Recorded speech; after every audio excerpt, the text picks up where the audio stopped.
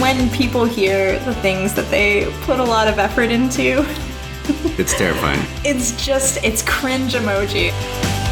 Welcome back to Drip, a DC Coffee podcast. I'm your host, Austin Brower. My goal from the start of Drip, a DC Coffee podcast, has been to keep brewing community and to amplify community voices. Continually, I've struggled with how to do that and if I'm doing enough. Recently, I connected with Dawn Shanks, the head CQM of Peregrine Espresso. Dawn is a longtime DC barista and has her own passion for storytelling. She has even practiced narrative-style podcasting. And I'm extremely excited to announce DC Drip will host one of Dawn's coffee podcast episodes seasonally, soon to be known as the DC Drip Split Shot series. So today, we'll hear from Dawn, and in the end, listen to the first of the Split Shot series. You, dear listener, will get 2 podcasts for 1. So without further ado, sit back, grab your cup of coffee, and enjoy the episode. You're the right Dawn Shanks? Yes. Nice. This is always the awkward part of starting a podcast. I just came off the street, you know. Who are you? I'm that other Dawn Shanks. That other Dawn Shanks. Yeah. Sweet. Well, act like you're the right Dawn Shanks. Right. Coffee. Coffee. Well, very cool. But thanks for being here today for an episode of Drip, a DC Coffee podcast. Thank you. Excited to have you on. And, we had beers like a month ago. Was it really a month? Gosh. It was something like that. Okay. But we're here today. Okay. I haven't gone back, but that was a good little place in Alexandria. Yeah, if you guys want to get a beer somewhere in a kind of bizarre place, go to Bilbo Baggins? Bilbo Baggins. I think that's the place that it's called, yeah. Yes. But sit at the bar. That's the best place. Yes. Anyways, I figured we could just jump in and learn a little more about you because you have been in the DC coffee scene for a couple of years now. A couple of years. And so you have really nice perspective into it all. But would love to hear just a little bit about you, Dawn, and then also your coffee journey. I guess my coffee journey started in Williamsburg, Virginia. I worked at Barnes & Noble Cafe and really annoyed everybody in the cafe because I was always running around and running late. And so that was like my first coffee job. And that's the college town of William & Mary, right? Yes. Go Tribe. Go Tribe. Yes. Hooray, Griffins. There you go, Griffins. Well, let's see, after that, I always liked coffee shops, but I started working in the DC area in coffee maybe around 2009 or 2010. I worked at a Starbucks in Alexandria. After I worked in Starbucks, I was like, I really just want to work for a local coffee shop. I had this moment when I was at another coffee shop where I guess I was just over caffeinated, and I thought, there's so much to do with communities here, and Starbucks is great, but I would love to work with somebody who is a part of the community and started a small business. So I moved to work at a coffee shop at Neighborhood Restaurant Group called Buzz, and then after that, I moved on to Peregrine. Nice. Been there for 6 years. 6 years. And sorry, Buzz still around? Buzz is still around, yeah. Neighborhood Restaurant Group owns Buzz. Let's see, they have a bunch of restaurants, and they have 2 locations of their Buzz Bakery and coffee shop. And milkshakes and sandwiches. We did it all. Gotta go to Buzz. Yeah. And before we get to Peregrine, if I remember correctly, you graduated right around the Great Recession, which kind of influenced your journey a little bit too, right? Yeah, I think so. Right out of college, I started doing some writing and then eventually some editing for a local publication. I thought that was kind of going to be my career track. I'd work as an editorial assistant and hopefully get some experience in print media. I'm dating myself a little here. Print media was my dream. Yes, sort of. And the recession sort of happened, and at least from my perspective, people really weren't hiring somebody with my level of experience anymore, and jobs were just kind of going away. And I had a lot of, editors asking, hey, do you want an unpaid internship? I was like, well, yes, but I also have to pay rent, so no. So I moved to Washington, D.C., and I applied for 60 jobs. Wow. And the one place that called back was Starbucks. So I sort of fell into coffee, but being this, new graduate, I had a lot of energy and I just threw myself into everything I was doing, and what I was doing was coffee. One comment you made was about the community. I guess which came first? Coffee. You kind of fell into coffee, but the love for coffee or the love for community, which came first for you? Gosh, as a really shy person, I like small communities, even small communities in cities, because it allows me to be social very easily. I remember even when I was working as an editor, I would sometimes sit in a local coffee shop, or it was called the Scholars Inn Bakehouse in Bloomington, Indiana. I would sit on the outside patio and, kind of the whole town would pass me by, and I was able to passively socialize with people, which is so much easier than, going to parties and being really mindful about being a social person. So community, I guess, technically came first, and coffee shops have always been really great community spots. But the idea about, working for a local place came at a small shop in Charlottesville called Para Coffee. And it was just really obvious that it was a small local place, and they really put a lot of effort into what they did. And I felt that effort, and I felt that hospitality, and that sort of fueled the sort of me kicking into, all right, I'm doing coffee with Starbucks, but I want to do something coffee and community and pushing towards excellence like these people at Para are doing. And what, did you work with Para, or did you just visit? I was just visiting. Sometimes, I guess, I don't know if there's any DC listeners right now, but sometimes I just have to leave DC to sort of clear my head and reset. Yeah. And Charlottesville is my first go-to. It hurts being that we went to William & Mary, but we won't hold that against you. I love going to Williamsburg, too. There's less maybe to do. That's probably true. Huh. And so is it Para or Paras?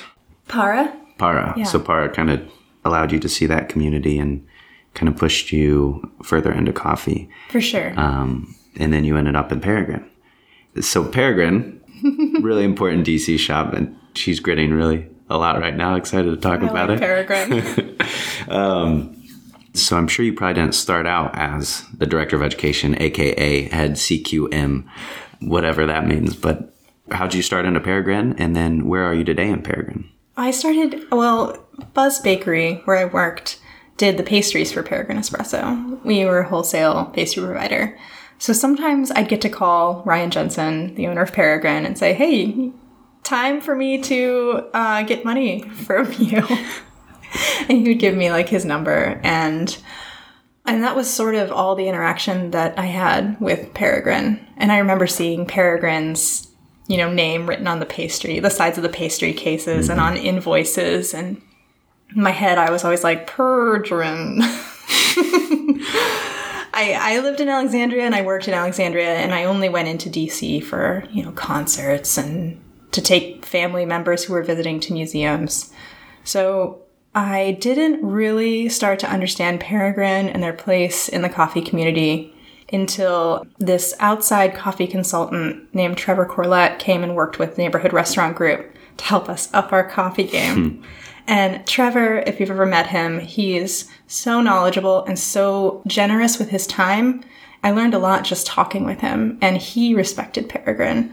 And so I started to get curious about Peregrine. So one day, our pastry driver for some reason wasn't in. So I said, I'll take Peregrine's order in, just because I wanted to scope them out.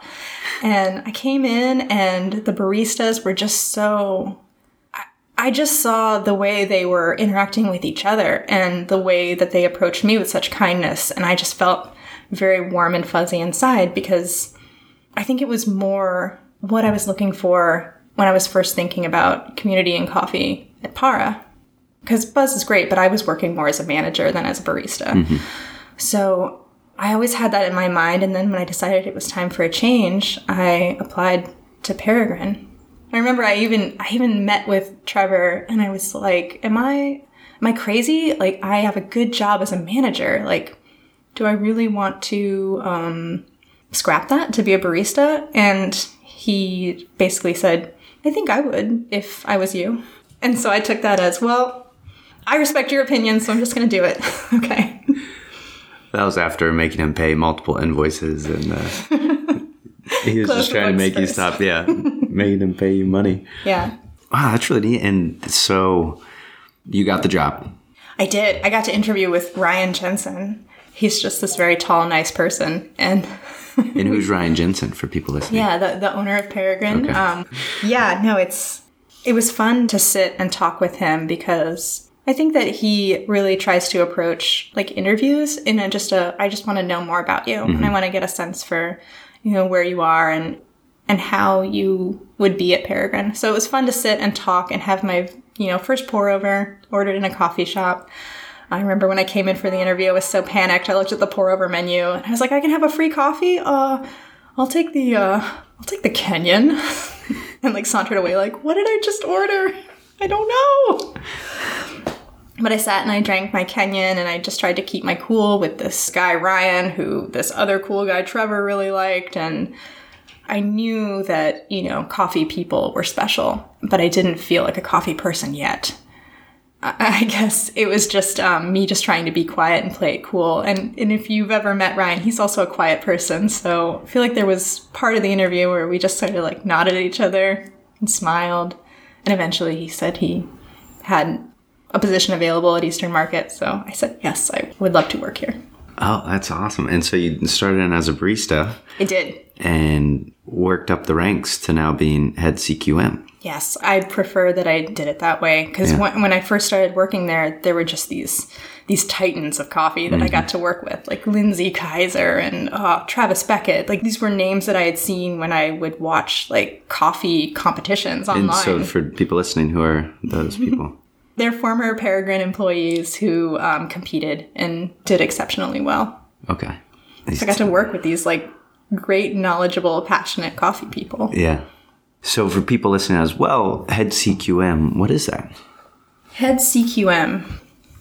I feel like everything I do, I'm trying to help our trainers at Peregrine who are CQMs. And I'm also trying to talk to the managers at Peregrine and see what they need from trainers and also advocate for what the trainers need. I think that's a big part of my job. Mm-hmm. And I also am really fortunate to get to work on the training program of Peregrine and think about, okay, what are industry standards and what makes the most sense for our shop and what makes the most sense for our customers? What can we incorporate in our training program that's going to help everyone feel really great about coffee? So I got to help develop some new barista bar training, hospitality training, some parts of our orientation. And then there's other parts of my job where I get to help with consumer classes where we teach anybody who wants to learn about coffee. We have a coffee brewing class and an espresso class that anyone can sign up and take. That's what you just came from as well? You were... Okay. Yeah, it was a private consumer class. Okay. Yeah. So you can do those too if you're listening. You can. Potentially.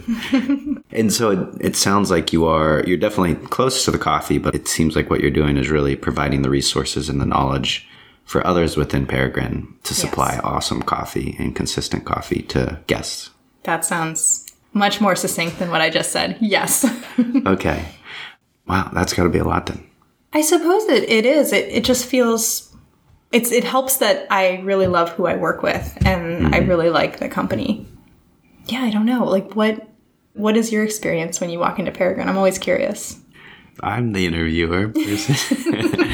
No, so most of my experience within Peregrine has been on the 14th Street location. I've done a couple times when I've been in Eastern Market and gotten espressos at Peregrine, and it was actually probably the first like specialty shop that I had in DC because I was at Eastern Market. And I don't think I really realized what I was getting when I went in there. And maybe that's true for a lot of people who are oblivious about coffee. They're just like, oh, there's a coffee shop. And they don't kind of realize the magic that's happening. But definitely always good, really. At least on 14th, just a chill group of people who make good coffee. Awesome. Is that what you want to hear? Well, that's the pretty Peregrine. I call that one the pretty one because they have the beautiful like design and all the wood, and it's really nice. Yeah. And fun fact, there's actually a cat in the courtyard behind Peregrine Mid-City.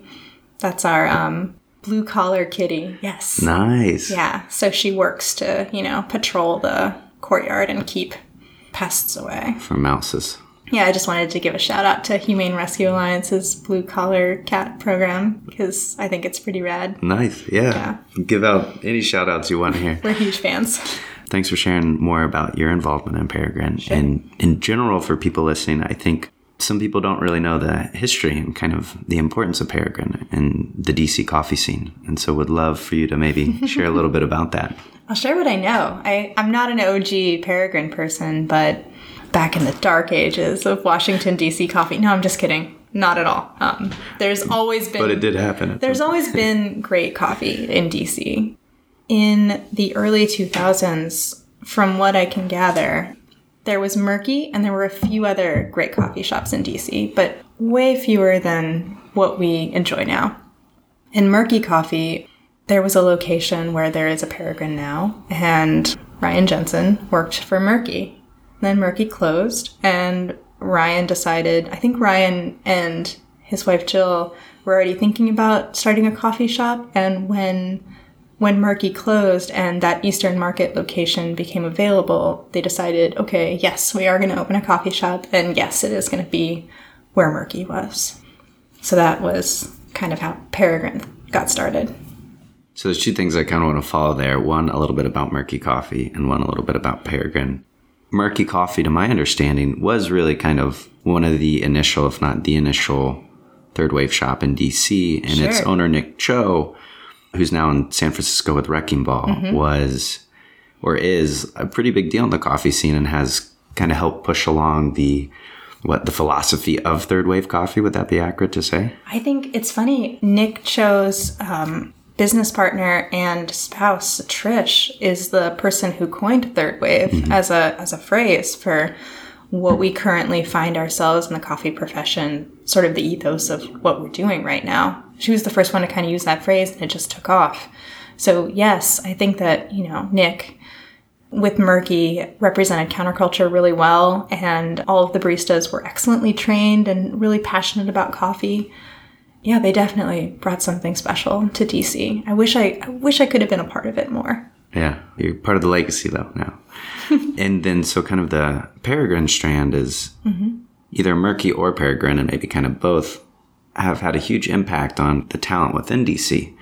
I think that's correct to say, but would love to hear it from you. Well, that's such an honor to hear that Peregrine has been and is still really impactful on the coffee scene. I think that we always want to be really approachable and really kind to everybody that interacts with Peregrine, but also make sure that we are super knowledgeable about what we're doing. So just sort of blending those two things, like being humble, but also being like constantly curious, is something that I have felt as a Peregrine employee working in Peregrine. And that is something that I infuse in all of our training, and even when I'm just working behind the bar at Peregrine.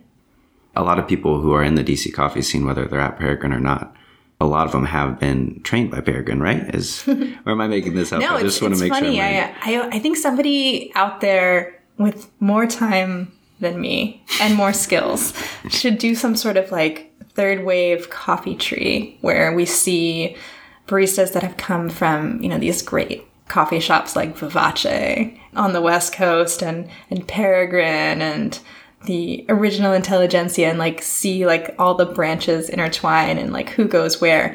Because I see names of great people. Like I think Zachary Carlson from Sprudge worked at Murky, and Katie Cargiulo at Counterculture worked at Murky, and like all these names were like, this person is so awesome. Some of them got a start at Murky Coffee. That's neat stuff. Yeah. And so for Peregrine used to use Counterculture roasted coffee. Yes. And of course, Counterculture is really good and has done a lot for the DC scene. But recently, if I'm hearing correctly, you all made a switch. Yes. I'm trying to think where can you get Counterculture in DC now? You can get it at like Trist. And That's right. Okay. There's still like a lot of places that use Counterculture. And for a long time, Peregrine was an exclusive Counterculture partner. About a year and a half ago, Ryan and Jill opened Small Plains Coffee Company and began to roast their own coffee. Evan Howe is the roaster of Small Plains. It's this new project, and it's owned by the same people as Peregrine.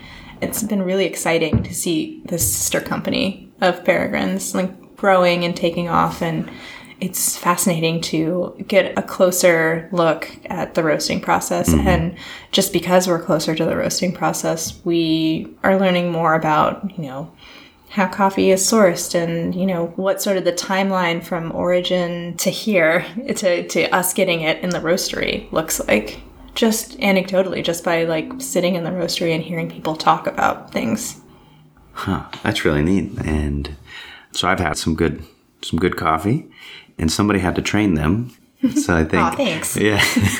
And how was that switching from Counterculture, which I imagine had a pretty robust kind of support group and provided you with a lot of resources? So how was that switch from training your staff on Counterculture to then starting to use Small Plains? Yeah, it's different to go from a roaster who's so established and so good, like Counterculture, to, okay, now we kind of get to like write the rule book on what training looks like. For me, it's exciting. For all of us, it's really exciting to get to begin at the beginning and build this training program that is already considering all the things that Peregrine baristas already know and building on that. Instead of maybe working with a roaster who has a great education program, but it's general and it's not really tied to any one shop, because Counterculture, provides coffee to lots of different shops. It's been really fun, and I know I sound like very halting when I talk about this, but I still feel like I'm very much at the beginning of a lot of this. So when you ask me some of these questions, I'm like, oh yeah, I'm still kind of figuring that out. Yeah. You made a comment to me, though, when we were talking before, that now when you are really thinking about the education program and the training, one of the things you consider a lot is, okay, we want this to be good coffee, but also we want to really highlight Small Plains as a roaster. And that must just be a slightly different dynamic when you're teaching. Maybe it is, maybe it's not. Well, for sure. It's super helpful that our roaster, Evan Howe, used to be a trainer for Peregrine. And he is really good at providing information that we can pass on to the baristas. They're more knowledgeable about each coffee.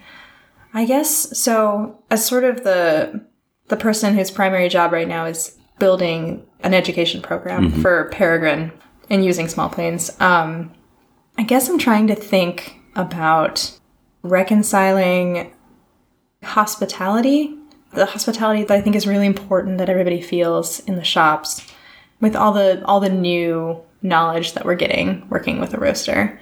I think it's like a balancing act of making sure that we're teaching things to baristas to help them be really fast and being able to like repeat like quality things, like pulling a great shot every single time, but also not taking like 3 minutes to pull that shot.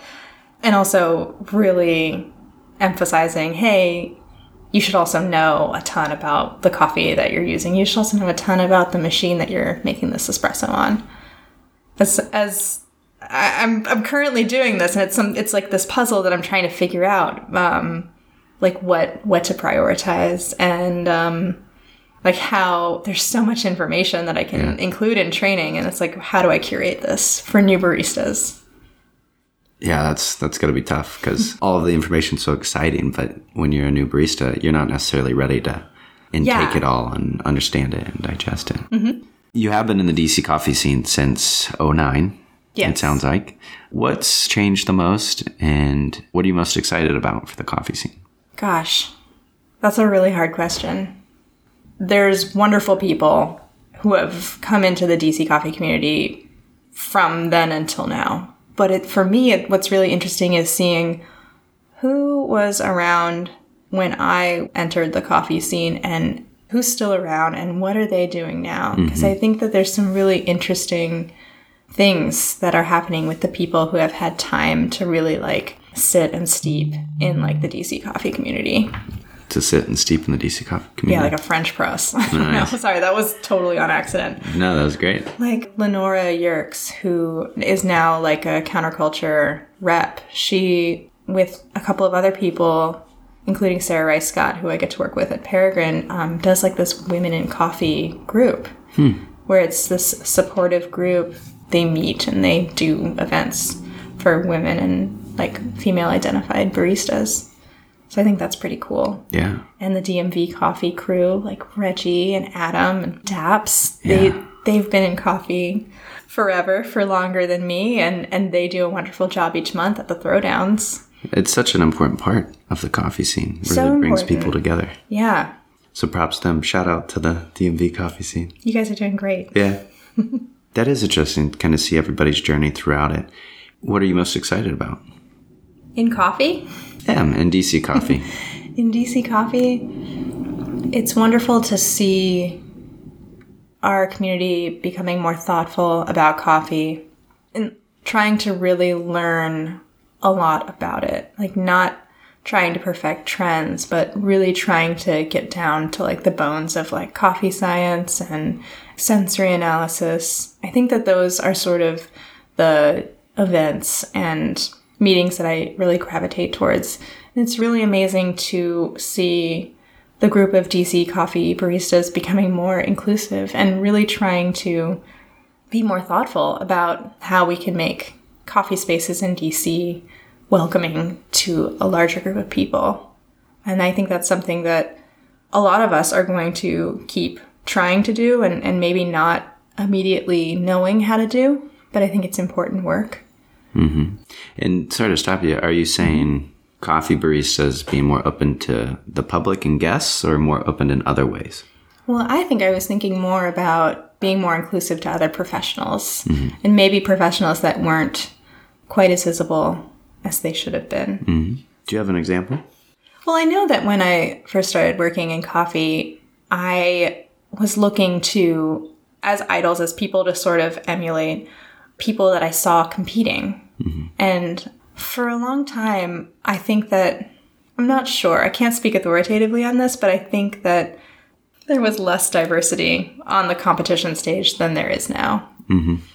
And I don't know, I'm of two minds, because I think that at the beginning of my coffee career, I focused more on competition and like the idea of like what I looked like as a barista and like how I could show that I was a true barista, a good barista. I'd like to think that I've gotten more thoughtful about coffee. But my main point was, it's really nice to see not only more diversity in coffee and the DC coffee community, but it's really heartwarming to see people attempting to be more inclusive in general. Yeah, thank you. Podcasts. Could talk all day about podcasts. You could talk. You brought here like multiple mics, a mixer. It was like you were doing a podcast. I got a little excited. So have you done podcasts before? What's your interest in coffee podcasts? My party line on if I've done podcasts before is no. I've tried to do podcasts before. I think that my friend and I, Kate is the owner of the coffee bar, Kate Lowry. So she and I were like, it would be fun if we did a podcast, and tried for a really long time to get time down to do the podcast. And Kate runs a coffee shop with 2 locations and is very busy. And I was busy with Peregrine, especially when we started to transition away from counterculture and towards small planes. So the stars never aligned. But there's a lot of interest in podcasting, in storytelling, that I would like to cultivate.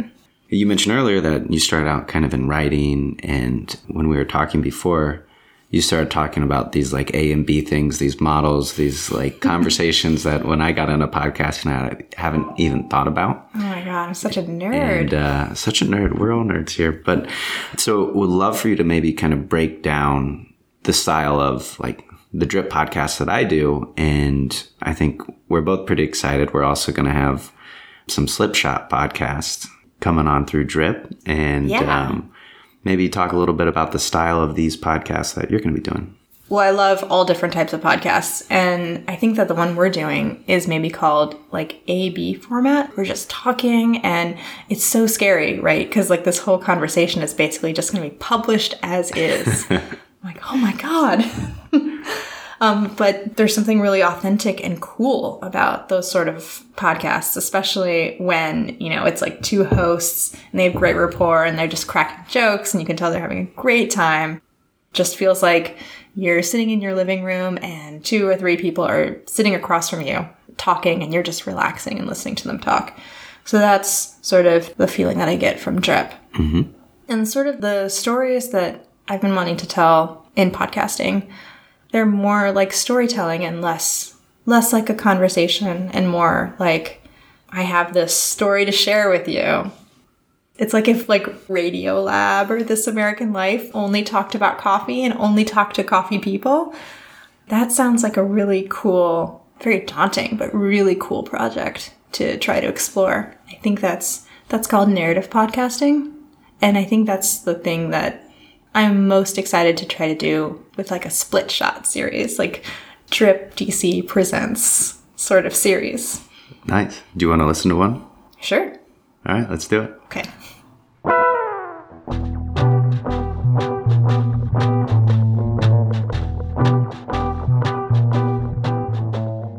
I didn't. People are always surprised. I get this question a lot. Was it your dream to always open up a coffee shop? And I say, no, actually.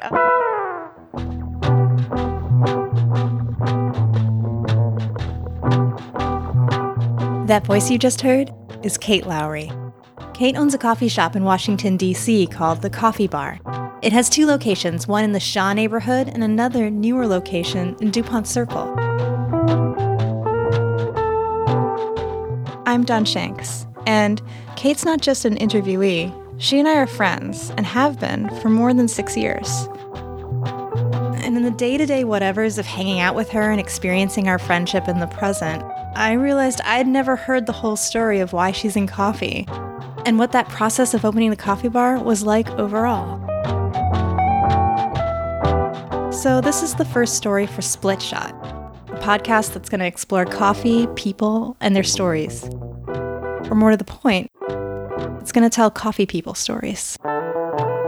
Today, we're talking about how Kate got her start in coffee, what happened to make her want to open up a coffee shop, and strange and funny and true tales about the building of her shop, from both sides of opening day. The story starts not quite in D.C., not quite anywhere nearby. It starts in a small town where Kate grew up and got her first coffee job. I am from Park City, Utah, the home of Sundance Film Festival. But when I was growing up there, it was a pretty small town. I don't want to go all Andy Griffith on you here, but when I was growing up, we had one stoplight in the town.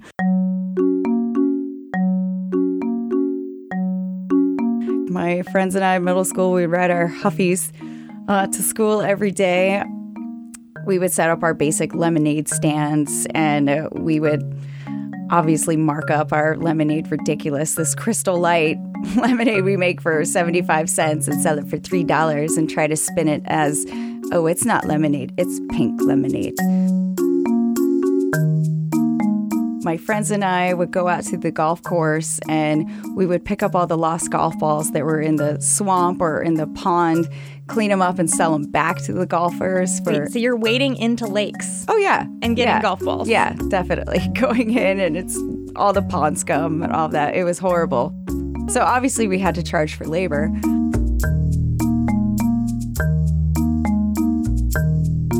Much to my parents, I'm sure they regret, they just sent me to a barn when I was younger to get me out of the house and keep me active. And here, child, go muck some stalls, learn some responsibility. And ultimately, you do get to the point with working with horses that there's a reason why they call it the sport of kings. The joke is how do you make $1 million in the horse industry? Start with 2. So learned real fast that maybe this isn't for me. Maybe I'll keep this as a recreational hobby. Even today, Kate will sometimes disappear into the wilds of Maryland to go horseback riding. And hearing these stories of golf balls and lemonade stands totally color present-day Kate and the focus that she has on coffee and people and running a business. So Park City was also where Kate eventually got her first coffee job, at Christie's Primo Cafe. We were making large cappuccinos, scooping layers of foam on top, pouring tons of whipped cream, tons of syrups on it. So meanwhile, I think, oh, this is so cool. What great drink recipes. Barely tasting the coffee. Scooping ice cream, making smoothies, making paninis, which I think after paying my dues with all of that, this is why I will never have smoothies, paninis, and ice creams in any of my shops. And she had a satellite location at the ski resort, this tiny little coffee cart where basically it only fit one person. So it only made sense that one person would be there running it. And that ultimately became me. At 19, I was running this coffee kiosk. I remember days when it would be 10 below. I'd be there in my full ski gear. I'm working in a 4x6 space with just the espresso machine and a tiny space heater to heat me up. To be able to have that responsibility and sense of ownership at a young age really set the scene for what I wanted to do further down the road. Right. You said you were 19 years old. You just finished high school, I guess. And here you were running a location of a coffee shop for someone. Yes. That's a pretty auspicious start in the coffee world. And after Christie's Primo Cafe and before the coffee bar, she did a ton of coffee work in Washington, D.C. as a barista, a manager, a general manager, even a coffee consultant. Eventually, though, she realized it was time to strike out on her own. I was working at this one cafe and running myself into the ground. I was working 80 hours a week. It was absolutely exhausting. I was miserable. And I thought, well, if I'm killing myself here and running myself into the ground, I might as well have something more to show for it. Might as well be for my own shop. 6 months later, as I'm still doing that job and ultimately burning myself out, I got a call from a broker talking about the retail space I was working on prior, saying, hey, so the space is still vacant. Do you happen to know anyone that might be interested in taking it over? And immediately I raised my hand. I go, hey, this guy, I could probably do that. So I gave my notice and jumped in. How old were you at this time? Well, Dawn, when I first started working on my own shop, I guess I was 28. And that's the most striking thing about Kate's story for me. It's that she was 28, younger than I am, younger than I was really before I got super serious about coffee. There wasn't a business partner. There wasn't a team of people. It was her, Kate Lowry, starting a shop, solo. It was alarming, definitely, for sure, walking in, dealing with a lot of suits. So I walked in and they would throw out all these terms and I would have to interrupt and say, I'm sorry, pretend like I make coffee for a living and I don't exactly know what you're talking about. Can you break that down a little bit more for me? I was working on that first location that I got a call about. We were going back and forth. The various lawyers were all involved. And again, explaining a lot of terms and concepts to me that I was unfamiliar with. But also in the back of my mind, I'm thinking, I understand what you're saying, but that just doesn't seem right to me. And the other side basically came back with, I will never forget this quote. We're pulling the deal. She basically doesn't have enough sophisticated business sense. Click.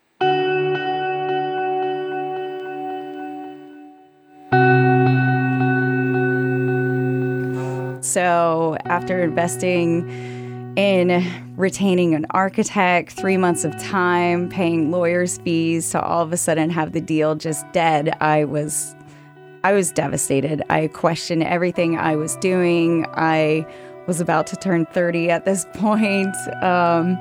I wanted to throw up my hands. I had dreams of maybe, I'll move to Australia and work as a barista there.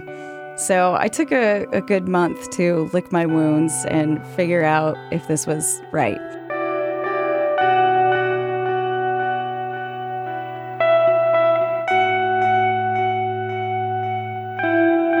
And ultimately, yes, it was right, and I had to keep going.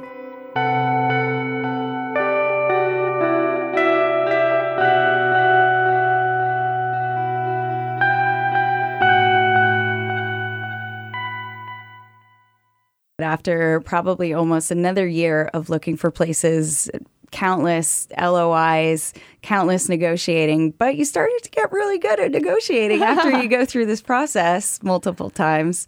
So I remember getting a call from my friend, and he told me, hey, I have this one guy I know who's putting his space up for lease. I came back with, oh, I don't know. I'm looking at a couple other ones. I feel pretty good about those.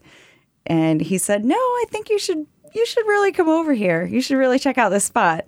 I go, okay, I guess I can check it out on this way to look at another space with my broker. And I remember walking in and just saying, how much?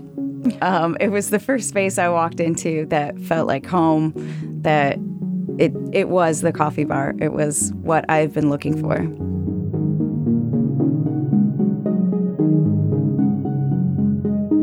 For those of you who haven't yet been to the coffee bar, I can help describe it here.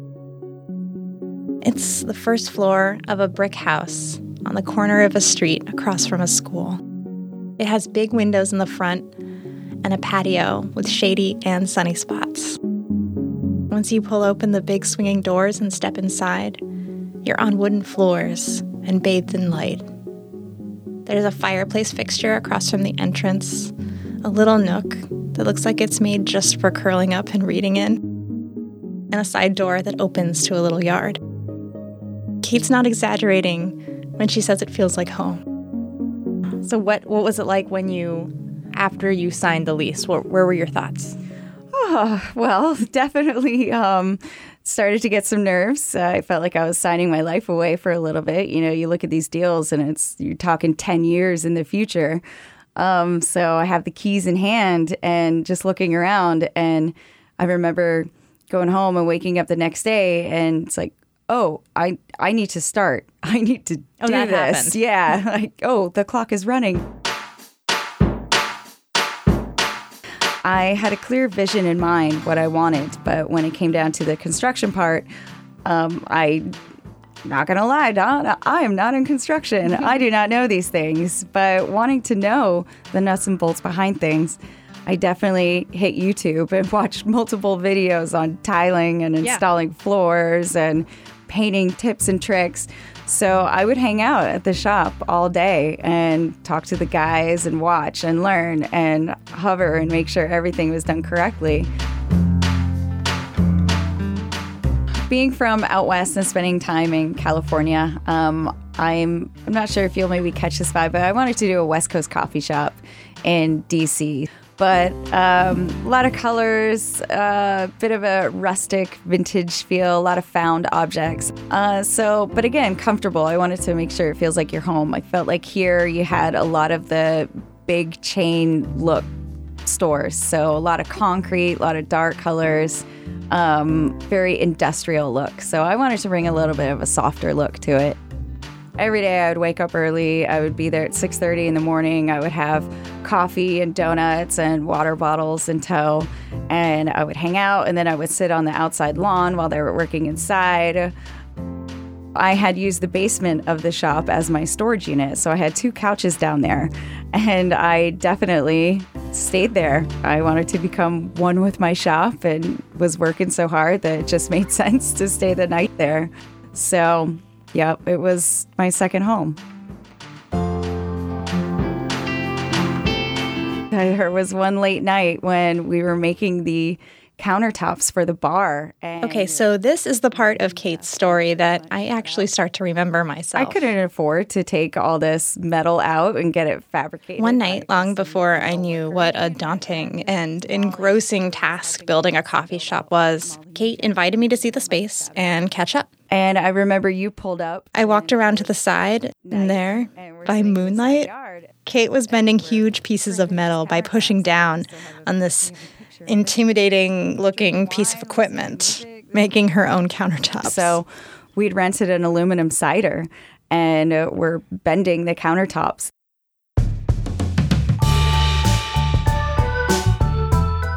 Opening day came. The craft paper came down from the windows. The music started. Espresso was dialed in. And it was go time. And and opened the doors, and I froze. I completely froze. I was so nervous. I couldn't talk to anyone. I remember our very first customer, Jeffrey Burka, who is still a customer today. And I stood in the background. I ran. I grabbed cups of coffee. It was absolutely terrifying to me the first day.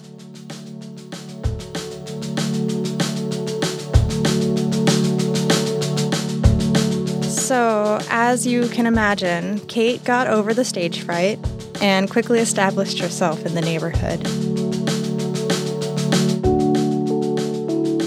The shop has a cult-like following from Logan Circle and Shaw residents, and the place is buzzing with visitors from all over on the weekends. The baristas are pulling shots on a mint green La Marzocco espresso machine and making pour-overs on Kalita waves.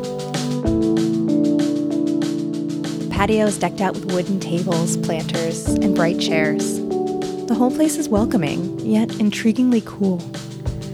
A Yelp review once called it a hidden piece of Brooklyn in Washington, D.C. When selecting from the menu, there are offerings from at least 3 different roasters at a time. Yeah, multi-roaster shop. I had always had this, that was always my business model. DC being a very transient city, I always wanted it to be a good conversation point, having coffees from all over the country. I also think being a single roaster, it has so many great benefits, but ultimately, I think if you have the experience and you're willing to put in the time of the ordering, the inventory, sourcing coffees, doing your own tech, doing your training, again, me wanting control over everything, I think multi-roaster is the way to go. Eventually, you move on to shop number 2. I do. Because it was so easy the first time, I thought I would just do it again. No, again, toured the city, found a great spot, and it couldn't be more different from TCB1, which I love. Some people will go in and say, oh, I have to say I like the other one better, and vice versa. You didn't have to say it. Yeah. Like, noted. Okay. But I never wanted them to be carbon copies of themselves. Mm-hmm. So it's in a highly commercial area. It's in a fancy new building as opposed to my residential neighborhood historic building coffee shop. So we'll always joke that I have my country home and my city home. And they're not too far apart from one another. But in DC, as you know, a block makes a huge difference. Well, yeah. And I think you live probably in between the 2 shops. Oh, I can never move. I live in a 10-minute walking distance between both shops. So you're on your bike back and forth between both shops. I got a little milk crate on the back of my bike that I'm always running cups and chai and responding to fires. Can you bring this down? Okay, I'll bring more granola cups. So it's handy. So there you have it. If you ever see a blonde riding through the city with a bunch of coffee and cups in a crate on the back of her bike, get out of her way. That's Kate Lowry, and she is very busy. Before we leave for today, I asked Kate what advice she would have given herself before she signed her first lease. I definitely think I would tell myself to relax more and enjoy the process and I felt a little meek and timid at that time when that is completely opposite of who I am. So I would have told myself to be confident in what you know, in your experience. And just because you don't know all these other areas that you're going into, don't cower to people. Don't put up with guff. This is your livelihood. This is everything. This is your name on it. People are going to move on to other things, but you're going to be here and you have to represent it. So fight more, claw more. Yeah. Be tough.